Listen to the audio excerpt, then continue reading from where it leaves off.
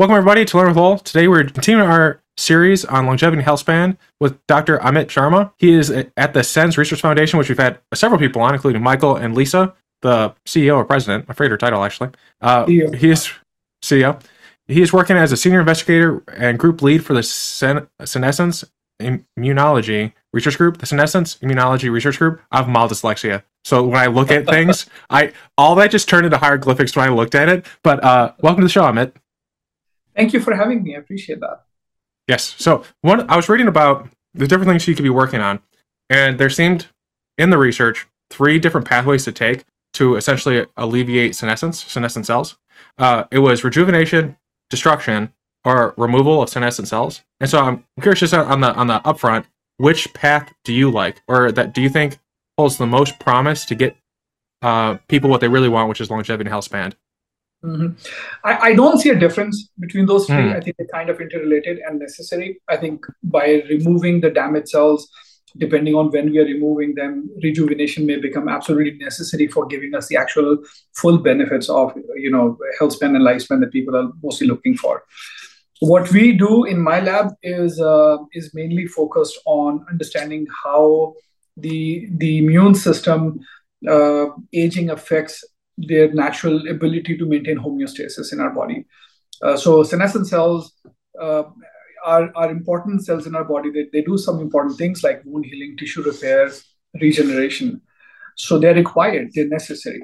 And if you got rid of them, then it would become a problem as well. So we've evolved mechanisms in our immune system to find senescent cells and kill them effectively and maintain some level of homeostasis. And that homeostasis is what disrupts as we age.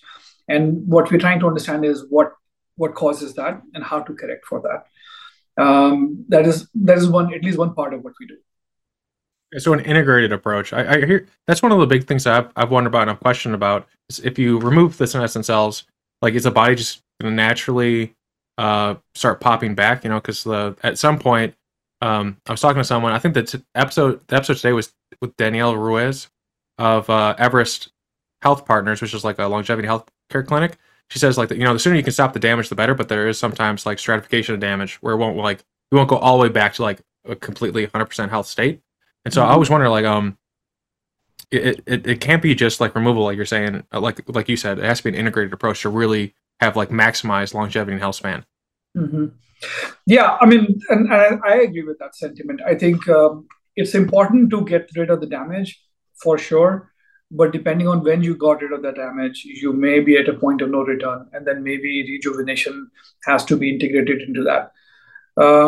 But there is definite value in reducing damage or removing damage because you can at least prevent further damage. At any point in this conversation, if you find value in it, please subscribe. It is hugely beneficial, and it tells Google and everyone out there that this is content worth watching. Thank you for everyone thus far who has commented, liked, subscribed, and told their friends. So in people who are suffering from diseases where we know senescent cells make it worse, getting rid of the senescent cells would at least prevent it from getting worse, like even worse from there. Mm-hmm. So yeah. And then I've been asking this question more and more because the answers are varied, and I think it is really fun to hear what people actually do in their daily lives when it comes to work, versus like I'm a research investigator. Like what does that mean? So I am curious, what does a day or a week look like for you? Like we're talking on Friday, so it's like a good time to ask you and reflect on your week, I guess. But like, look back and see what my week was. Well, my typical day is I would generally come in the morning, go over plan for the day. Then I try have meetings with people in my group to discuss their experiments, like what worked, what didn't work, what kinds of problems they're having, and try to solve those problems for them. Keep writing programs to get more funding. Then the thing that I like the most is then being able to just pop into somebody's cubicle and go over the data, something that didn't make sense, and we like it's just like playing in our head and then try and figure out what that means. Like as an example, one of the things, like one of the lines that we've taken now that we weren't really looking into at all, and part of, for instance, like just going to background a little bit. So part of what we do in my lab was to see how can we design NK cells to natural killer cells to improve their ability to find and remove senescent cells. So they have a natural ability. What we have done, at least in our lab, we think that ability declines with age. We think, how can we make it better? So there is a way we can engineer receptors that they can recognize senescent cells from. So we've done like some proteomics to figure out novel antigens that we can find on senescent cells to then engineer ways to kill them based on that. But when we did our analyses, we found a whole bunch of proteins that were not supposed to be there at all. And we couldn't understand, because a lot of those proteins were actually intracellular proteins. Some of them were enzymes. And we had no idea how these proteins would be even presented on the surface. And when we kept thinking about it, put it on the side, because that wasn't what we were going for anyway. But this thing kept nagging me in my head, like, why would that happen? And then we had this casual conversations, just something like this. We were sitting around discussing this and bouncing ideas back and forth. And we thought maybe there is a common mechanism, a common thread between those. And we found, and then we thought, okay, what if we blocked this? What if we prevented that from happening? What happens then? And fortunately, we found some chemical compounds that we could use to do that. And we did. And we found that, now we have a new way of killing senescent cells. And guess what? They're much, much better and safer than the drugs that people are testing now. So we have like a whole new project started from something, just like sitting around conversations. So that is a lot of what I do, try to look at, experiments, think of big picture and try to put it all together and see how can we find new ways to understand the biology of aging. It kind of reminds me of I've been reading a lot about Bell Labs, and it kind of feels like that type of approach where sometimes it feels like when I hear about research organizations, more like research labs, they're usually like so focused that when they see these really kind of like, what is that? What is that? Like they can't really go down and explore it unless it's a part of their research funding, because they just won't be supported to do that. But what you're doing kind of sounds like Bell Labs, where like they would have meetings like that, and they would hear, oh, have you seen this? Or this guy has this like weird thing that they discovered. And then they would like just bunt off like 3 people and start working on it. And then, like you get a transistor or a microprocessor or something from that. So it sounds like this is like the equivalent of like, well, I guess we'll know in time if it's like a microprocessor in terms of impact, but like finding something like those, I think they call like black swan events or whatever, like something that you don't even know is there. Yeah.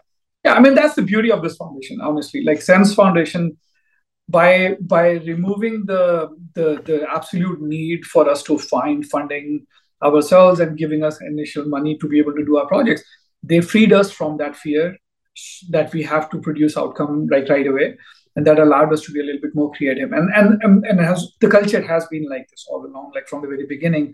That don't worry about the timelines, worry about finding real solutions to the problem. If it is a longer timeline, then so be it. And that allowed us to think about problems creatively and come up with solutions that were a little bit high risk but possibly high reward.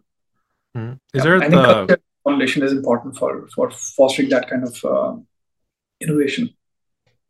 Is there something that you've wanted to work on but that's like too high risk for the reward, or are there things in your mind that are like, man, I can't wait till we get to the point where I can start working on that? Oh yeah, there are like lots of different projects that I have those in my mind. Yeah, I mean, there is a cost issue, and there is also a time issue. You have to finish some things that you've started so you can start some new things, things like that. Oh, I have lots of ideas like that. Yeah. I think Elon Musk said he can't turn it off. I think like when a lot of people message and they say like, how do I start thinking of ideas?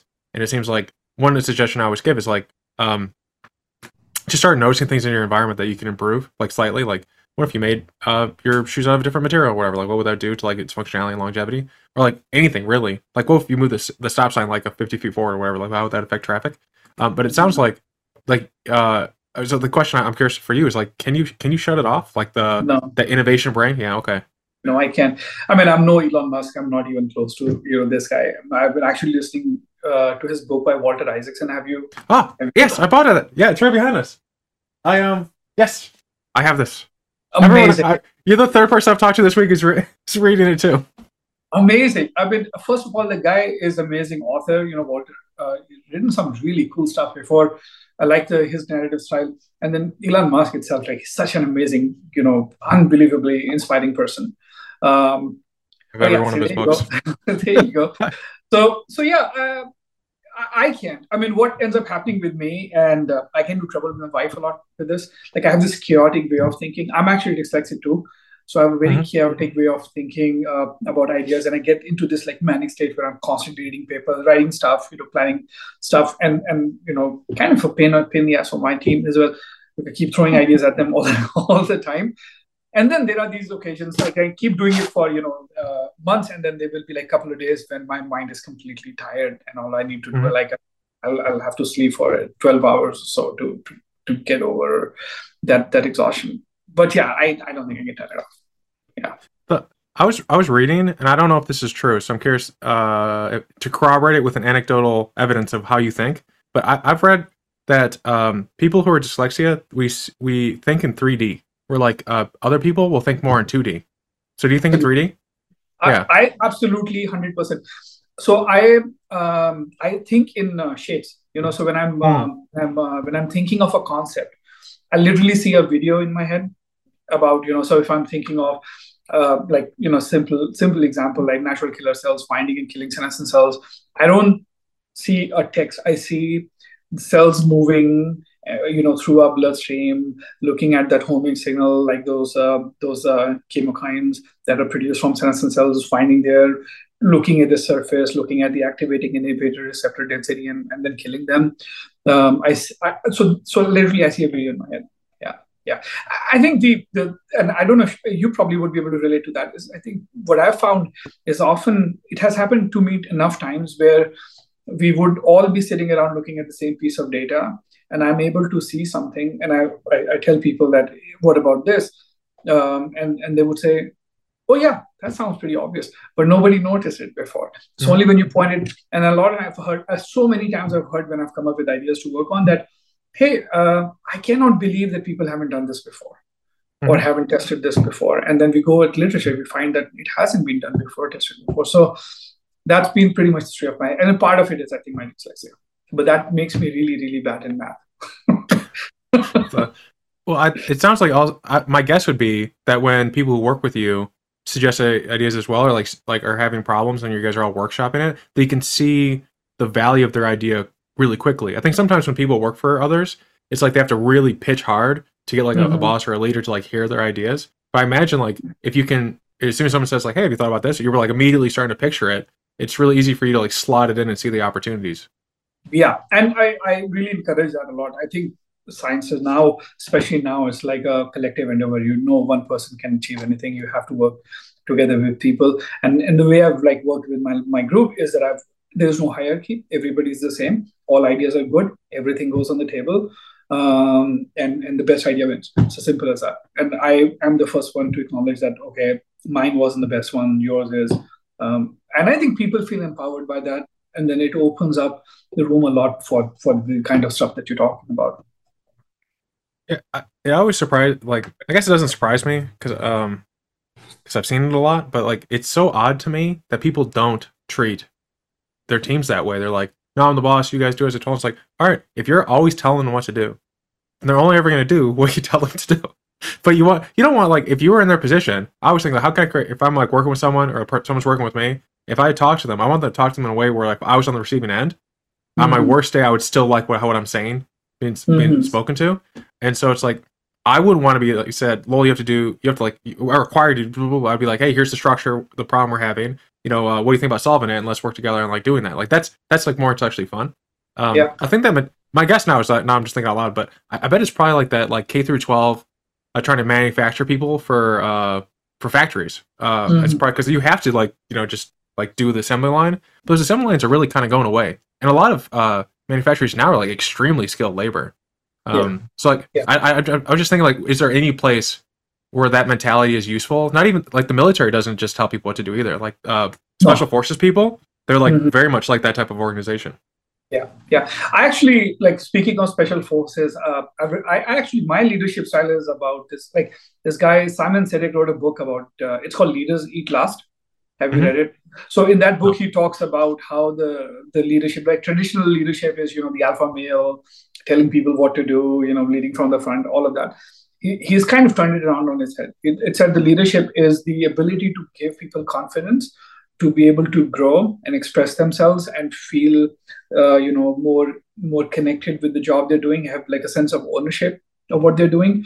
And the role of the leader is to give them messages, or like stuff that I've learned from my experience, that hey, this may work, this may not work, or mostly take obstacles out of the way and let them succeed. That's the kind of leadership I tend to follow, or at least try to. Not all perfect, but that's how I feel. And I think once people have a sense of ownership of an idea, they're not just doing what you're telling them to do. They feel more involved in it. They think it's your vision is their vision, and it is. And then they are as invested in it as you are. Mhm. That's at least what I've learned, with my experience in the way of trying to manage my team here. It's very much like a startup mentality. Is there any desire at once some of this the research you've done has gotten to this certain point, like Immunosense, AdaptoSense, any of these ones that are out there, that at a certain point that you'd want to help spin it off, like just keep going with it, or do you kind of like the idea that Sense allows you to just work on so many different projects? Like that's like the fun part. So that's an interesting question. So I have thought about this. We talked about this internally as well. I like the idea of like looking into the unknown, Hmm. and pick up difficult problems, and get it to a stage where like somebody could then move ahead and spin it out, and I'll help that person do it. And I keep encouraging my teammates, like if people are interested in starting something up, then they can continue. I have no problems at all with that. But personally, that doesn't excite me that much. Like personally, Hmm. as a scientist, I rather go find another difficult problem to tackle, find solutions to this, bring it to a place where it can now become a medicine or something that people can move forward with. But yeah. It sounds like it's like the I don't know if you're familiar with Bob Langer. Most people are familiar with George Church, but it sounds like similar models to them, where Bob Langer, he's like a little bit more, I think he owns like 10% Moderna. Like he's a little bit more hands on, which is like good for him. But George Church is kind of like the guy who like he supports the fellows or the PhDs underneath him, and then he like mentors them so they can spin out the different Yeah. ideas. And he's like the hub that like the VIS has to like draw on funding, and he gets to have his fun too. So it kind of seems like Yeah. that. Yeah. And I'm also too, like, I'm a little too indisciplined to to monetize things. So that's the other thing. That's a different like skill set that people need to be able to do that kind of work. I like the idea of like the chaos and thinking of different ideas at a given time. That's how my mind works the best. Like thinking of 5 or 6 different problems at a given time, and like finding ways to connect them, or figuring out that they don't. And things like Mhm. that's what drives me. That's what excites me the most. Yeah, and I think I imagine it's also the problem set. So like in startups, there are a lot of like explosions everywhere, and you have to put out the fires, right? So it's Mhm. similar to like having so many different things to work on. But I think what I'm hearing is that it's also the problem sets you enjoy. It's the science side of the problems that are going wrong. Yeah. Or like the opportunism that's fun. Hmm. Yeah, that's Yeah, that's how it is for me. Yeah. yeah, yeah, yeah. The how much just for you personally, how much was like mentorship? Because people always talk about mentors and getting advice and that type of thing. And you have a degree, so like there's a mentor somewhere in there. But the how much did mentors influence you to get where you are now? And then I'm always wondering, was there advice in particular that helped you see that this was the right path for yourself? I mean, mentors are very, very important. I can name a few, from the very beginning. I mean, I grew up in India, uh, did my PhD back there, and I have some very important teachers who played a very important role in my life. My father was an amazing inspiration for me growing up. My both my parents really like, but my father especially, he has like had a difficult childhood, and how he overcome extreme abject poverty, and got himself into medical school, became a doctor. He was very invested from the very beginning in letting me express myself, question everything. But I know, like from as long as I can remember, from a very, very early age, I only wanted to be a scientist. Like I remember that I still have stuff written down. My mom was showing me the other day stuff, that you write to in school, like what you're going to be when you grow up, things like that. So I've always been driven by science, fascinated by science. There were people, teachers in my life, who gave me the confidence that, this would be, that I can do it, you know. So it's absolutely essential that I was able to see this path, that this was there for me, and they were like important people, in the process, who were at the right place at the right time Mhm. to let me get here. Are there I think that's wild. Michael Levin is another person like yourself who like knew when he was like 8 that he wanted to, like people who just like kind of know. I think it's just like Mm, such a special, like that's such a rare thing, or maybe it's like it's not rare and people just like need to like have a better sense of like listening to themselves depending on their environment. I don't know. I'm not a psychologist, but I do think it's awesome when people know they can keep going in that direction. Are there now that you're in it, and you're in your role that you're very happy with, are there skills or experiences that would surprise people that are required to have to be successful at what you do? We've kind of been talking about them so far, but I'm thinking of this from mhm, the perspective of someone listening in, thinking like, well, I've liked a lot of what you're saying. I've liked a lot of the people in the longevity series, and they're always wanting to find opportunities to get in and like help out. So what mhm. would I'm thinking from the perspective like what would someone listening need to do to get where you are essentially, and what skills, that type of thing. Yeah, I mean, I think everybody is a scientist when we are born, right? And Yeah. at some point in time, we slowly get less and less interested in looking at the unknown, but more interested. So I think keeping that childlike enthusiasm to find problems exciting and solving them is important, for people to look into. Being able to use your imagination to um, to think about things in it. Like I think you also said something like that, when you look at a problem and try to look at it from different point of views. What would happen if this, or what would happen if that, and not be fearful of asking those questions. Research is hard because there is a lot of failure. I mean, 90% of what we do ends up in a failure. Anybody will tell you who's doing this, she should be able to handle that well. And this is, I mean, I know it's not what you're asking. It's probably going to discourage a whole bunch of people, but maybe encourage a few. I keep, like, when a new person comes to my group, one of the things I tell them from my experience is like, look, there's not a whole lot of money. You will be spending a lot of time, doing your PhD, your postdoc, spending many hours in a research lab, to solve, do your experiments. Most of them wouldn't work.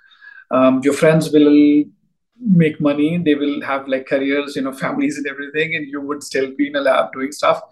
And there will be doubt, a lot of it in your mind, whether you've done the right thing or not. And then you probably will have to make decisions on this. But end of the day, when you are able to make that discovery, that new thing that you found, that nobody else on the entire planet, in the entire sum total of humanity has ever found, you've got this knowledge that you're adding to our, like collective knowledge. That feeling of the only person who knows this one thing about the nature that nobody else does, that is the most amazing feeling. There's nothing else that tops that. And if you can tap into that feeling of that you get by doing the work we do, that is the most fulfilling profession. I've always come to work full of excitement and enthusiasm because every day is exciting. So I don't know who said that, but somebody very famous said this, like, if you absolutely enjoy doing what you do for a living, then you'd never work for a living or your whole life. Mhm.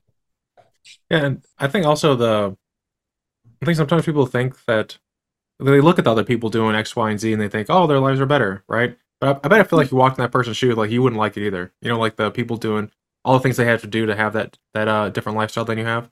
At the same time, it's like you don't get to take any of this stuff with you. Like you only get the Mhm. experiences and what you do Mhm. today. So at a certain point, it's like how much more do you really need in life? Like Mhm. if you have stuff that's fulfilling, if you have a family, etc. Like you basically have you like want you. It's like I think so, someone made this joke where like Bill Gates essentially like won the video game, is now just doing side quests. Like he's just having fun. It's just kind of like that, like you won the game at that point, and now you just enjoy it and like live it, Yeah. and then you can find side quests like Bill Gates, Yeah. traveling or whatever that may be. Um, Yeah. I'm curious, and we may have mentioned it earlier, but Are there is there a project at Sense that you're really proud of, or that you that is more of the past, like something that you've done or that Sense has done while you work there that you're like that you don't normally get to talk about? Because there's a lot of stuff, like especially if you come in every day excited. I bet there's like tons of stuff that just like no one ever gets to hear or see. I mean, you mean at like the work that I was directly involved in, or something that I was around and Sense was doing that kind of work? Is that I'm just Yeah, trying yeah. to. Well, I meant you specifically, but now I'm curious what if there's something to purchase in general. Yeah, I mean, the idea of Sense itself is amazing if you think about it, like Hmm. the strategies of engineering negligible senescence. I mean, the idea of looking at aging in a way where you have found out these 7 different kinds of damages that are accumulating, and if you really break it down, then a lot of those could be tackled, could be changed. When this idea was initially proposed, there was a lot of pushback. People did not buy into it, but now it has kind of become mainstream to a great degree. I'm very proud of being associated with a foundation like that. Um, Regarding the work personally that we're involved in, um, so recently this approach that I was talking about, like a novel vulnerability of senescent cells, being able to target them by messing with the ability of senescent cells to repair themselves. Mhm. We're doing some in vivo experiments right now. Some mouse data should be coming soon, and we would communicate this paper out pretty soon. I'm very, very proud of that. I think previously we've done some work where we found that actually iron is the senescent cells accumulate a lot of iron, and their inability to handle that much iron can be used as a way to kill them. So up until a few years ago, we only knew one way of killing senescent cells. Um, we would lower the genes that are allowing them to survive apoptosis, not undergo apoptosis, and that's the only way we were killing them. In my lab, we've found now 2 different ways in addition to that we could use to kill them. So I'm very proud of that. Why do they hoard iron? I think Michael Ray and I may have discussed this as well because we talked about iron in that Mhm. episode. Like, Yeah. why are they so hoarders of iron? So all of the cells in our body are. Okay. Some more than the other. We haven't figured out evolutionarily how to get rid of iron once it comes in the cell. I mean, what ends up happening is that a lot of iron that comes in gets stored in a way which is like non-toxic, Hmm. and not really bad. It is Fe3 plus form, the ferric form, and it is stored that way, no problem at all.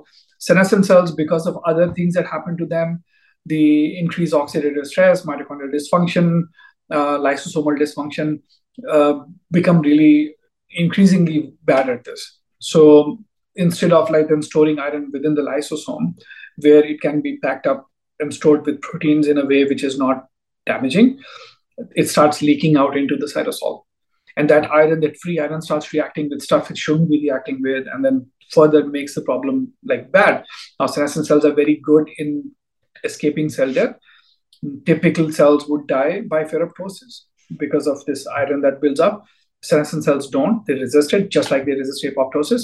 So we found that we could deliver a prodrug, which that product is normally protected, and the toxin is not released, and it's like inert. It doesn't do anything. But when you go into a cell that has a very high level of labile iron load, the Fe2 plus iron load, that starts reacting with the prodrug in the same reaction. It's called Fentone reaction. So Fentone reaction is what when labile iron reacts with other things in our body. It's called Fentone reaction and causes oxidative stress. It reacts with lipids, reacts with proteins, and releases free radicals. The same reaction then can be used to release the drug from the prodrug molecule, and then that starts killing senescent cells. And we found it to be selective to senescent cells, and non-senescent cells apparently are doing really well. They're completely fine. Nothing happens to them.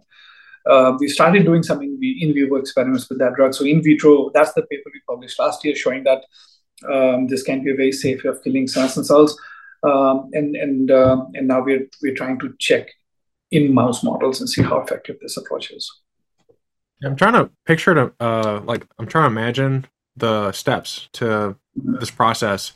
And visually, I imagine it's like the the the Pharaoh process. Like they enter the cell and it kind of like binds the. I imagine like that's one of the key things, like you said, that are separating like the senescent cells from the other ones is the fact that there's just so much iron there. So if the drug or the intervention were to go to normal cell, it just wouldn't do anything because there's not enough iron to like make it, induce its change. And so I think I see like in my mind like two cells, one with like a lot of iron in it. It looks kind of silly, but the other one with no iron in it. And so one of the iron when it enters it, it kind of I'm picturing it as like making it explode, but it's probably not right. So how do you visualize this process? Because I imagine it's probably not like an explosion. Well, it's kind of like apoptosis, but Okay. by a different mechanism. So Okay. traditionally, like ferroptosis, where literally cells will explode. That's pretty much what Hmm. happens in ferroptosis. Kind of, not like somewhat, right? Yeah. But in this case, cell will be pushed further into apoptotic cycle. So normally, Hmm. senescent cell has all of the proteins required for apoptosis to occur, but they do not happen because they have also upregulated certain proteins called pro-survival proteins, like BCL family proteins, which prevent the cells to execute this apoptosis phenomenon. That's why a lot of people call them like undead cells or like zombie cells. So they're like our normal cells, except they are supposed to die. If you phenotype them, they should die. Most cells in that state of molecular signature should die, but they don't. So what we are doing is we're just pushing them over the edge, and then Hmm. eventually the pro-apoptotic signals are stronger than the pro-survival signals, and they end up undergoing apoptosis in a safe way. So what is going on here is that the cell which has high level of labile iron, unlike other cell, will start reacting to the drug and then Hmm. start releasing the toxin in the cell, and then cell is Okay. just pushed over the edge and they die. It kind of sounds the. I was reading about there are many cancers that basically inhibit the immune system from attacking them. Like they do something. I don't remember what the something is, but it basically stops the immune system's response. Kind of like this apoptosis prevention of like it going further because of these proteins. Like Mhm. cancer kind of stops our immune system from seeing them, and then when they can see them, like that they hide in plain sight and stuff, so then they can get bigger and attack people. Is there Mhm. I think of this like parallelism is this process that you found could it be applied for other things that are affecting the immune system? Like could you like use it to like hit that process that is stopping the immune system from seeing cancer and like fighting cancer with our immune system? So is there other uses outside of just attacking senescent cells and zombie cells? Oh, no, absolutely. Like, so actually, the other way around is known. So, people have already shown, the people we collaborated with from UCSF who developed this drug had developed this drug to target cancer cells too. Okay. So, cancer cells use similar mechanisms of storing the iron and protecting them from dying. The immune, all of the work we know how the immune system interacts with senescent cells actually came from initial observations made with cancer biology. They use similar mechanisms to protect themselves from the immune system. Like one mechanism that is pretty conserved between cancer. Like if I were to boil it down in the most simplistic terms, then we have a fine tuning mechanism in our body where not everything gets attacked when it's under stress. So we want to give individual cells an opportunity to heal itself and prevent themselves from dying. And the way they do that is by demonstrating certain kinds of signals that we say, like we call them like don't eat me signal. Hmm. So an immune cell, whenever it looks at the target cell, it tries to scan the surface and figure out if there are more eat me signal or don't eat me signals. And depending on the relative density, it decides whether to kill a cell or not. Cancer cell and senescent cell has figured out how to hijack that system. And even though they should be removed, they have figured out how to tell the immune system that I'm trying to repair, don't get rid of me just yet. That's pretty much what ends up happening.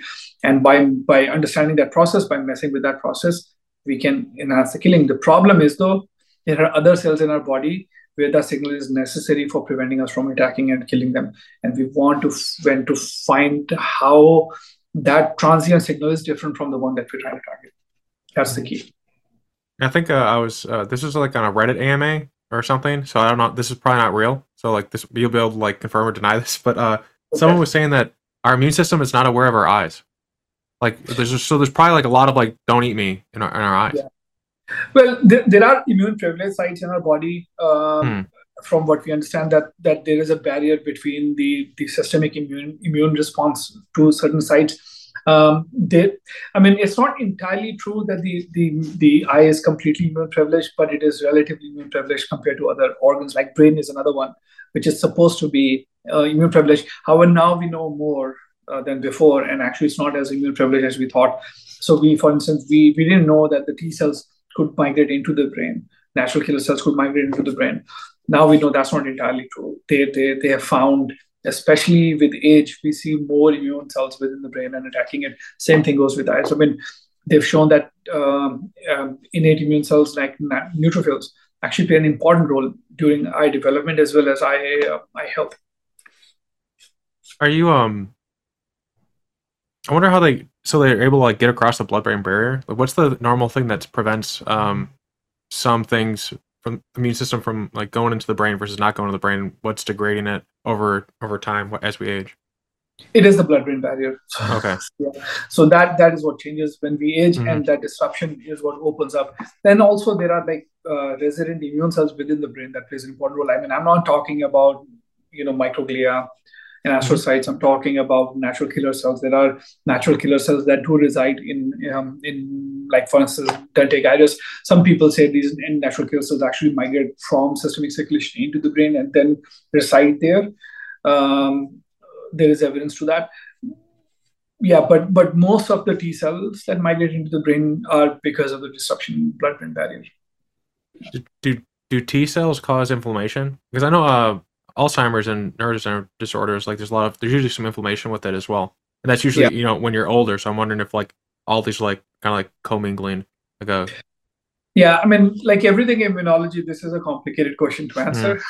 And I could answer it both ways. But I think what you're getting to, if I understand this correctly, that they do make problem worse. So there are neurons, for instance, which have all of the inflammatory signals. But since we don't really necessarily replace our neurons, we don't really want to get rid of them too. But they are sending out that signal, which is inflammatory, which will attract the immune cells. So part of what happens in our body is, in addition to displaying those eat me or don't eat me signals, our normal cells also send out cytokines and chemokines, which are the sensory molecules. And the immune cells, natural killer cells, T cells, they basically slowly track the density of those receptors within our environment and go towards the source, just like a homing signal would. So these cells, these neuroblast cells, will produce those homing signals, and we don't really want natural killer cells or T cells to attack those, and they do, and that can cause bone inflammation. Okay. Yeah. So it sounds like that might be an avenue for brain scientists to work on. Yeah. Neuroinflammation and neuroimmunology has become really important. I mean, last few years, people have started looking into this quite. Yeah, it's an exploding field right now. It's very, very exciting for people who work on neuroinflammation these days. This kind of goes back to my question about like ideas that you have that you don't get to explore. Are there illnesses? Because you get to see so many different. You get to understand fundamentally like how the immune system works more. Are there illnesses that you think that you have like an idea on how they work that would result in like potentially a better understanding so we can like fight them better? I'm thinking like more like, do you have like an idea on like how to cure Alzheimer's? But like, I'm thinking just more broadly because maybe it's like something with the liver or something that I don't even know. They have like they've had like a thought, and you're like, I think I have an idea for like a liver inflammation or immune system issue, or like or something like that. Oh, we have some very interesting, crazy ideas for Alzheimer's that we're working on. I think it's too crazy to talk about them just yet. We'll see what happens. I mean, pretty straightforward, really. Like we think we can engineer antibodies to not only bind to oligomeric tau, which is what causes, in my opinion, like pathology, Alzheimer's pathology. We could break it down using those catalytic antibodies and degrade them. We are at very, very early stage, and there are a lot of roadblocks in front of us. We are literally right now like testing the primary hypothesis to see if it is even possible. But that is something we're interested in working on. Another problem that I really don't know, like I would like to get into, but I haven't gotten into, is as we age, people tend to make a lot of autoantibodies, self-reactive antibodies. Most of them don't really do anything. Apparently, nothing obvious. But the kinds of antibodies we produce as we age goes up more and more. I'm very interested in understanding how how that affects our aging process per se. And the effects would be more systemic because of the fact that these antibodies are there in our circulation, and those antigens shouldn't typically be observed. So I'm very interested in looking into that at some point in time in my career. Yeah. I know you mentioned earlier that math isn't something you enjoy as much as other things. So like this may be just a no. But have you ever like sat down, thought about all your ideas, and like structured out like how much it would cost if you were like to write a check, like ask the government to write a check, like how many zeros or whatever it would take to like do all your ideas, like have the staff just have like a giant like Amit center where you just like explore your ideas. How much that would cost? That would be an interesting center. I mean, I don't know. Yeah, that'd be a fun experiment though to like math that out. It would be, and I think Lisa, if she hears this, will tell me that I should know this. I think that, yeah, I haven't really thought about that, but I mean, research is an expensive endeavor. Yeah. Like whatever we do is very, very expensive. Like especially now when we're slowly shifting all of our ideas. Now they're mature from in vitro to in vivo, right? So, and that becomes just the cost just exponentially grows. I mean, typically, my lab works on 7 different projects. I mean, I think my total operating cost, just my lab, is a little bit less than $1 million per year. That's a lot of money. Yeah. I was thinking if that's a month, yeah, that's a lot. Like $1 million a year. No, year. Yeah.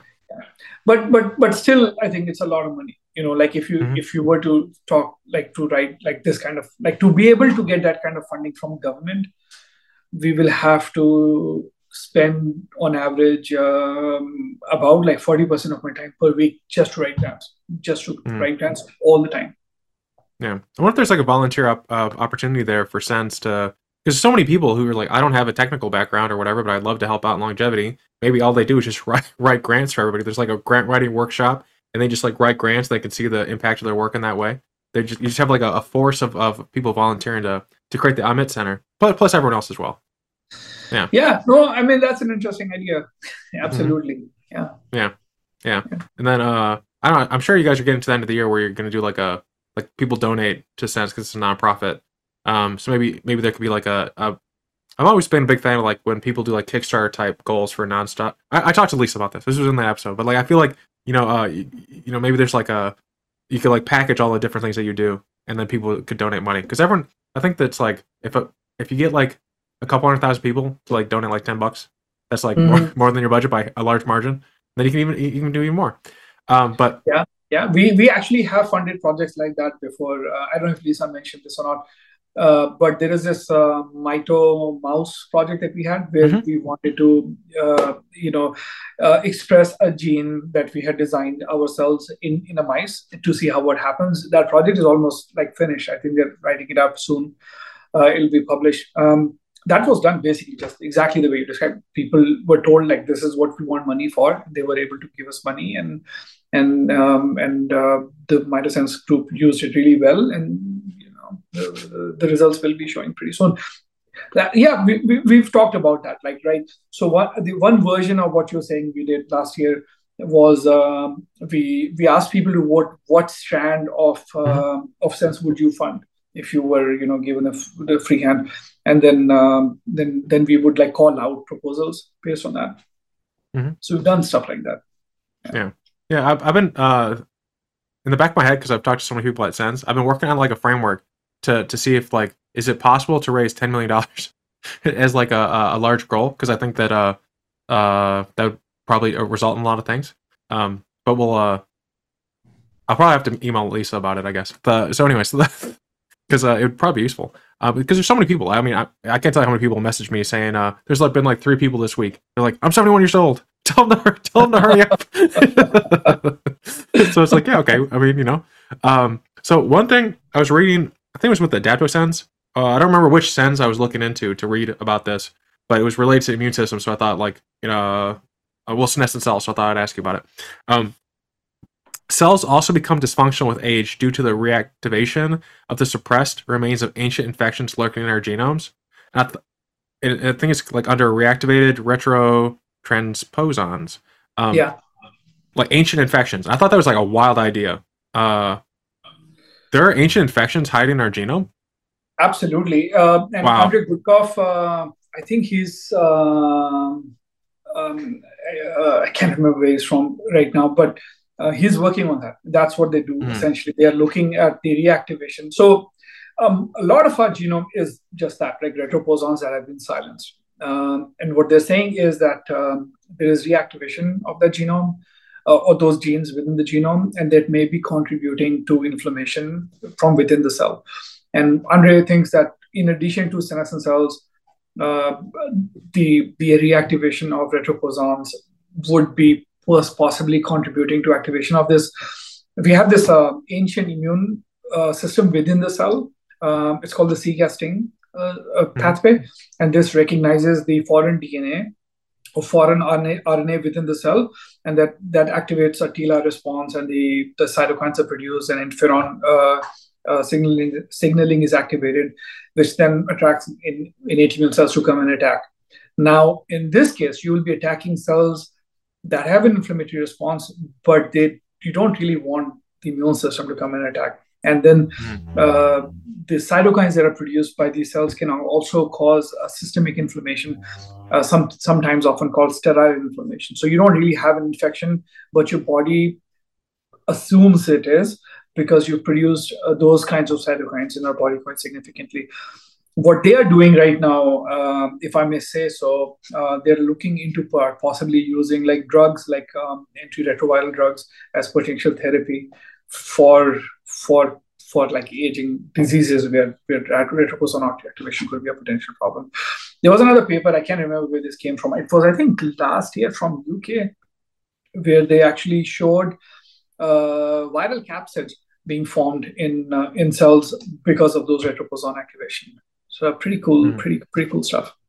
Yeah, I'll have to Google that after this and see if I can link it in the show notes for everybody.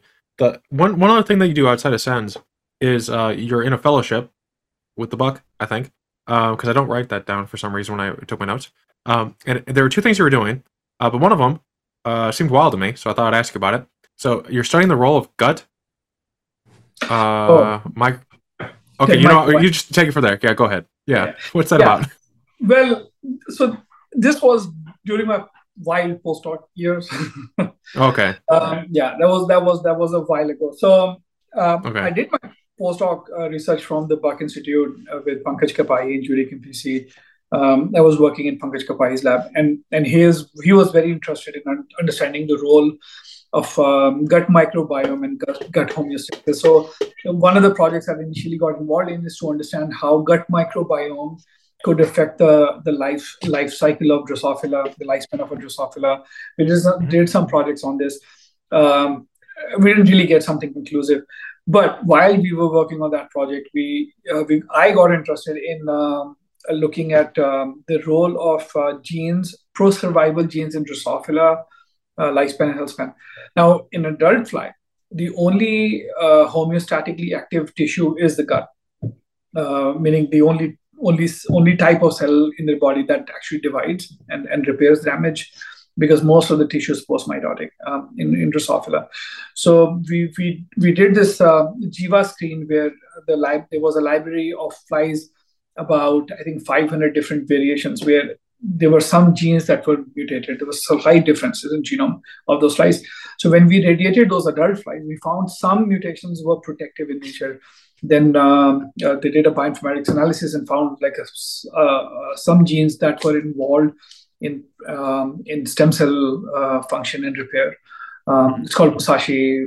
We then showed that we messed with Musashi. We were able to manipulate repair response in the gut in Drosophila and adult fly, and were able to extend lifespan. There's another one that we found that is is a is a it's a membrane protease which its main function is to chop off proteins and then release them. So a lot of like extracellular proteins or proteins that are secreted from the cell actually have also a domain that tags them to the surface of the cell, and a protease would cleave it and then would release it, and that's like an acute response to a specific type of challenge. In this case, inflammatory challenge. We found that that protein was aberrantly expressed in flies. We found from the GWAS skin. We then tried to test it and found that actually it was also important in cellular senescence.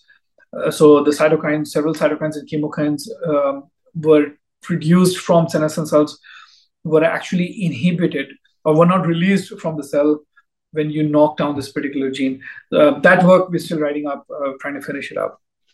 Okay. Yeah, but that was my involvement at that time.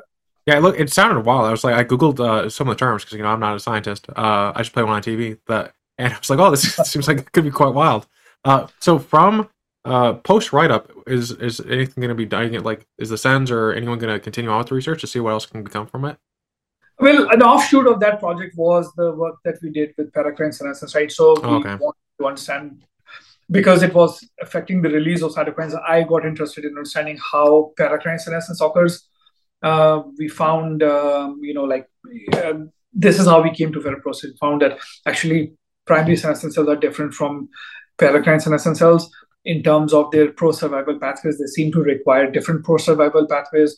And then in that investigation, found ferroptosis was probably important mechanism, a common thread between those. We said, okay, can we kill them both with ferroptosis inducers? We were. Then we found, okay, is there a safer way to kill them? And that iron product approach that we talked about earlier. Yeah, it's a bit of a convoluted thing, like you start with something somewhere and then it leads to something completely, interesting somewhere else. We are also following up a little bit on that. We think that in addition to releasing cytokines and chemokines, senescent cells produce other things too, which may be causing systemic inflammation.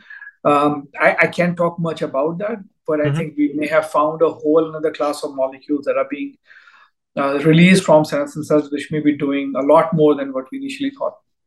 Wow. Yeah, it goes back to your systemic aging. Yeah, sorry. Yeah. That's all right. Yeah, I was just thinking, like, sorry for interrupting, but I was just thinking it goes back to your point earlier, like, man, there's just like stuff all over the place. It sounds you can just see like all this like stuff popping off. Yeah. Yeah. Well, my research career was never really like planned. I just went into something that was exciting and kept doing it, and never really thought. Like normally, we talk to someone, they'll give you advice, and I would give the same advice to people. Like pick a lane, stay in that lane, develop the expertise, and then you have a more straightforward career in research. I, on the other hand, have gone to various different things. Like my PhD was on microRNAs. MicroRNAs, if you know, these are these small mRNA molecules, or like small RNA molecules that are produced in our cells and that can bind to 3' UTR, untranslated region of mRNA, another layer of regulation. So they bind to those UTR and can lower their expression. So it's like another way by which cell can fine-tune the regulation. So we found, I think we were the first ones to find microRNAs that can regulate cytokines. And I found that this microRNA, in my case, we found that MIR106A was an important regulator of a cytokine interleukin-10, which is an important cytokine regulating the anti-inflammatory and pro-inflammatory response in the lung. So that lab was working on airway inflammation.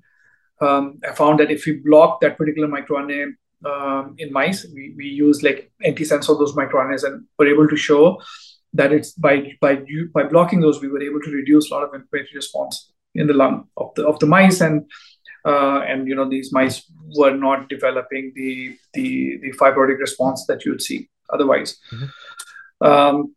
Then I got interested in microRNA regulatory pathways, after my PhD, and wanted to follow up on that. So this particular microRNA family is also very important during development. And at that time, this was, I think, 2009, 2010, and there was big interest in understanding reprogramming, like different ways we can reprogram cells and make iPS cells. Yamanaka factors had just come in, like in 2000. I think it was 2008, 2009. I can't remember. Maybe I'm wrong about the dates. But right around that time, it was pretty big. And I started working in a lab at Stanford where they were interested in looking at microRNAs as potential ways to reprogram cells. So my interest being in MIR106A family, I went over and started working on this, but kind of got scooped.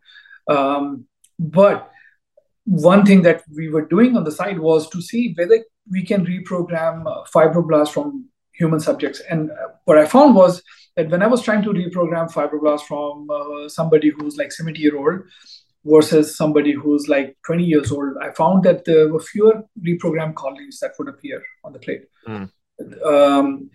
We found that there actually found some microRNA connection over there too. It seems like there was a microRNA MIR766 that was regulating SIRTUIN6 and then messing with this reprogramming efficiency. But this is what got me interested in the first place. Like, what changes are happening in these cells that they behave so differently than younger cells? And this is how I got interested in aging. And I decided to do another postdoc at the Buck and started working over there. And worked on those projects that I just described to you, and that's how I got interested in senescence and started working did some basic biology on senescence in that lab over there. When I got this job opportunity at Sense, I was able to marry my previous experiences in the immune system and senescence and started working here. Yeah, you never know how things are going to come together. It's like only in hindsight do you see like the line kind of connecting up, which kind of sucks in the moment if you're like really trying to figure out where you're supposed to go. It's like, well, I don't have the line to draw the pattern from. It's like you just gotta. I think the big takeaway I took from what you were saying is like you really just kept following what was really interesting to you. Like you were really like going down deeper. And I think that especially if you're talking about like this type of research, this type of technology. I mean, you're going to come out the other side with some level of knowledge base that you can apply to a Sens or a Buck or something else like that. That then you'll find a home, which is what you did. The other thing that happens though, right, like with this approach, and this wasn't accidentally, I wasn't really thinking about it like this, is that you always have this outsider mentality. You're always looking at a problem from another perspective. So working on those different models, the cell culture, the mouse models, the senescence, the microRNAs and all of those, you always look at a problem and try and look at it from a different perspective that people who've been working on a field long enough wouldn't.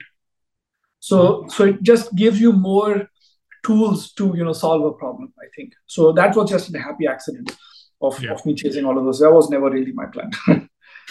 And then I pinged some people for you coming on, and Sens actually shared it around as well. So I just want to say thanks to Sens. And I don't know who did the sharing, but if you say your name, I'll thank you in the future videos when you share stuff that for people coming on the show.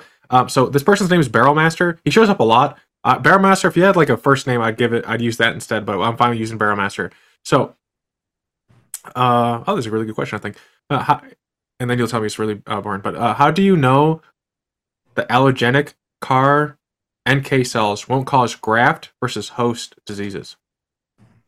How do we know if allogenic CAR would cause? Well, natural killer cells, there will be some host versus graft rejection. There will be some. And what I envision in the future is that we could haplotype CAR NKs. So we do see, like, the main reason why we are able to distinguish between self and non-self is because we have these proteins in our body called major histocompatibility protein, MHC1 and MHC2. Mostly NK cells look for the differences in the expression of MHC1, and within MHC1 there are variability. But we do share some haplotypes between individuals. So I think if we were to transplant CAR NK from allogenic, then we would probably be less of an immune response, less of a host versus graft rejection. If we were doing, if you're doing like cell transplantation, probably would be less of it. When we're doing allogenic, there will be a little bit more of it. And if we matched haplotypes of individuals, then we could limit the immune response. The good thing about CAR NK cells is they're not very long-lived. So you don't really have to induce a suicide gene and you could get rid of them. I mean, the larger scheme of things, the way I think about this, especially for CAR NK project, is that I think for most people who are looking to extend their lifespan, they're thinking about starting intervention sooner. Most people would probably use drugs like senolytics, the kind of the ones we're working on, the second generation and third generation senolytics we're working on. So they are pushing the problem like further down the road. You can live like much healthier in your like 20s and 30s and 40s and 50s. CAR-NK would be more useful for people who have diseases where senescence has become an acute problem and you want to solve an acute problem with a very effective tool. And that is where this will become effective in it. So in the long-winded way, what I'm trying to say is that we will probably have a library of CAR-NKs that we would use, and we would haplotype match with the subject before those are administered to people. However, we're also working on other types of immune cells, which would be, I think, far more superior than even CAR-NKs. Can't talk much about it right now. We're writing up a paper; it'll come out soon. Mm-hmm. Well, it's like a teaser, when you say that, hey, we have something cool coming up around. It just makes people go to the website more and subscribe to your guys' newsletter.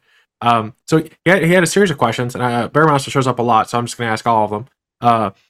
How many? I think we were talking about different markers actually, but how many possible senescent cell markers do you think there may be in senescent cells? Do you see being able to target, say, 70% of senescent cells with just say 10 markers? I think it's like one of those like 80-20 principles. Like, can you hit 80% of the results with like 20%? Yeah, so that's a harder question to answer, and math has never been my strong suit. But I think the challenge is that senescent cells are so like normal cells in our body that it has been a challenge to find something which is unique to senescent cells, right? I mean, cancer cell is an advantage. When we're trying to target cancer cells on CAR-T, there is an advantage we have where individual cancer cells have mutations, which can then allow presentation of novel antigens, neoantigens that are unique to that cancer, right? So you can design CAR-T towards that cancer and make it a little bit more specific. Senescent cells, because they're healthy cells, they just have a phenotype. They're normal cells, they just have a phenotype which is slightly different. When we we found some markers that we think are senescent specific. We still have to perform safety profile to make sure that those markers are not transiently expressed in other tissue, which possibly, maybe. Like, remember we were talking about these proteins that we found that we're targeting. Like we found there were these like repair proteins that were expressing in the cells. When we mess with that repair process, they die. Some of those markers we're also developing CAR therapies for, or using them as senescence markers. The problem is there are normal cells in our body that use the exact same repair process too, but the expression of those proteins may be a lot more transient than what we see in senescent cells. So there may still be some room to target them. What we are also doing though is we did phage display analyses to identify surface molecules or surface markers for senescent cells. In this case, we found peptides that bind to motifs on senescent cells, not specific proteins, but motifs, which is more likely to be more universal than individual markers. So I think the question was that every senescent cell is different depending on what, like endothelial cell that once it becomes senescent would be different than say a fibroblast or like an epithelial cell. So how likely is it that a marker would be expressed in all of those cell types? That's really essentially the question. So if you found that more than say a marker which is unique to fibroblast when they become senescent would be different. So if you combine those, would you be able to target them all? That essentially is the question. I think the answer is that we may have to find as common list of unique markers that we could find and then target them based on that. It's hard to say at this point in time, in a mathematical terms, what that would look like. Mm-hmm. And then I think the last question from Barrel Master today will be: how far do you think you are from an IND application? I don't know what IND is. So maybe I have to. Oh, so this is the kind of application you're submitting before you start a clinical trial. Okay. So I would say that I'm always going to err on the side of caution. Mm-hmm. So not that far. I would say right now we are at preclinical stage. We are almost ready to finish some of the in vivo experiments in mouse models of the drugs and the cells we're working with. The good thing is that everything we're working on is the drugs that we're working on, for instance, are already, like safe for human consumption. They've been safe for human consumption or other things. And the cells we're working on that we want to propose a cell therapy for senescence or senescence-related disease are also being considered safe for human use in other contexts, right? So the bar that we have to cross would be lower than, say like a novel drug if we were working on some completely new compound that has no safety profile from before. So I would say that we're within reason. I mean, I can totally see after in vivo experiments that we've done that in a few years we should be able to start asking for approval to start some kind of clinical trial. Again, a lot of it depends on how good those data are, how solid those data are. What I like to do is to not just focus on one model of a disease or one type of cell. I want to test my ideas in different models, so we get more confidence that it is robust and it's more useful. That's what we will be doing. But the path is pretty straightforward once we are sure that in at least in the labs these are safe things to work with. Mm-hmm. It's it seems like they had a last question that was buried in here. Is there any orphan indication you would want to target first, or is it too soon to know like that type of targeting? I really like idiopathic pulmonary fibrosis as a disease model to work with. So lung fibrosis is what I'll go after. I mean, it's a nasty disease. There's no treatment till date that would work. There's a clear role of senescence in the lung that is involved in the pathology of the disease. So something, and people who get diagnosed with it, they don't really have that much longer to live, and it's a nasty disease if you know about it. You'll eventually your lung becomes inflexible. There is so much fibrosis, so much inflammation that people literally drown in their own with their own mucus, and it's just horrible. So that's one thing that I want to target at some point in time. All right, then what books? You're a book reader like me, so we know you got Elon Musk on the table. What else are you reading, or that you recommend people read based on what you've enjoyed the last couple of years or last 6 months or whatever? I don't know how fast you read. I read, and I also listen to books when I'm driving. So that helps. That kind of like, I think some people are ashamed of saying that they use audiobooks. I'm not. It helps me multitask a little bit. I've read recently, this book about. I'm listening to and reading this book about Elon Musk. In addition to that, the Simon Sinek book that I was talking about leadership. Then I've read the biography of Einstein that I thought was very, very interesting and fascinating. Oppenheimer, there's this book about Oppenheimer. The movie, I think there was a movie recently that's based on that book. So I think I read a lot of biographies. I'm also interested in theology. I don't know if the question was about science. I'm just telling the kind of stuff. Go anywhere. Yeah. I'm happy to go anywhere. Yeah. So I'm very interested in the politics and theology and evolution of monotheistic religion and how that shaped our societies and our current politics. So I'm very interested in that, trying to draw connections. What are the sources of inspiration of people? There's a really book. This book that I think I found very fascinating was about. It's called Evolution of God. I can't remember the name of the author, so that's also a pretty interesting book to read.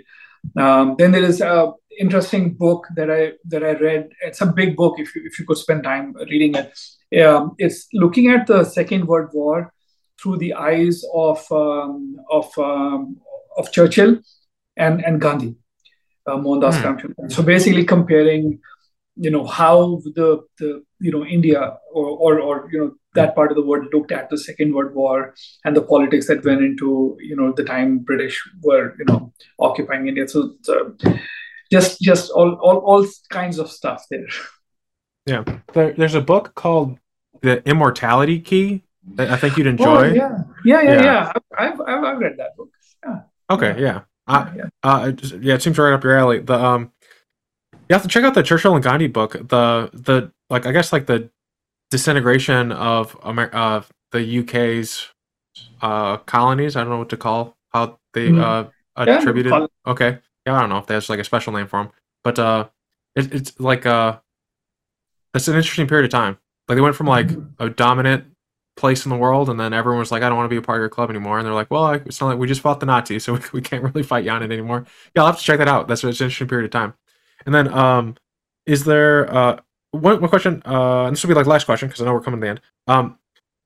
Like, I guess the future for yourself. I was listening to a talk by George Church, and he said that he basically never wants to stop doing science. Like, that's his thing. He never wants to stop because he thinks there's just so much that he can contribute. Do you have like do you have a spot where you know like you will retire? Do you intend to retire? Like, what's the future hold for you, No, essentially? I'm not retiring. I mean, I have this is the most exciting thing in my life. I absolutely love doing the work that I do. I'm privileged to be able to do this work. I don't think I will retire. Okay, yeah. So this is it. This is This like is it. you found it, and you're okay. And Yeah. then is there just like a part two of that? Is there anything people listening could help you with? Is there a problem you're having? A topic you're curious about? I think like monotheistic religion expansion, and it might be a topic. But is there anything in particular you'd ask the audience to help you with? I think asking engaging questions, the kind of questions they're asking, I think will be good. Like joining our mission. People, I think sometimes we get too pessimistic about the future. I'm not pessimistic at all. For instance, like there is this like huge amount of pessimism about global warming, all of the political divide that is going on right now everywhere. All of that. I think we should all. I personally feel that technology. We've also humanity. Our history has always been us using technology to make our life better and longer. And then at some point in time, that technology leads to a problem. Then we find new technology to solve that problem. I think global warming is also a problem that was created by our misuse of technology, and technology is how we will solve that. Mm-hmm. So I think if people are thinking about it like this, that these are the problems that we can overcome collectively if our focus is in making us live longer, healthier, and happier. That would be the way to go. So engaging with us, like scientifically, and contributing to us financially, would be a very good step in the right direction. And opportunities like this, I think before we started this, I said how important it is, in today's day and time. The work you do is very important, because I think we are horrible in. I mean, I should say we. I mean, I think people like me are horrible in communicating our science in a way that normal people can find engaging and excited about. So, doing that kind of work as well is absolutely critical. When right now the trust in institutions and trust in science has actually plummeted. These kinds of communications that we're having now, this is very, very helpful, and engagement like that would be something we would find encouraging too. And if you do donate, I think it's a tax write-off, and there usually is a comment section. So say for the Amit Center, so that they know where to put the money. But Amit, thank you so much for coming on the show today. Michael Ray as well. Thank you for connecting us and telling me about your work and how exciting it is. But Amit, thanks for coming on. And just a special note, Amit and I are introverts, so like this comment, like, oh, we're not, getting better at communicating. Like it's hard to do this type of work as well. So I really appreciate you coming on today. Thank you so much for giving me time, and thank you so much for giving me the exposure, that this will give us. And yeah, absolutely. Thanks for everything. Take care.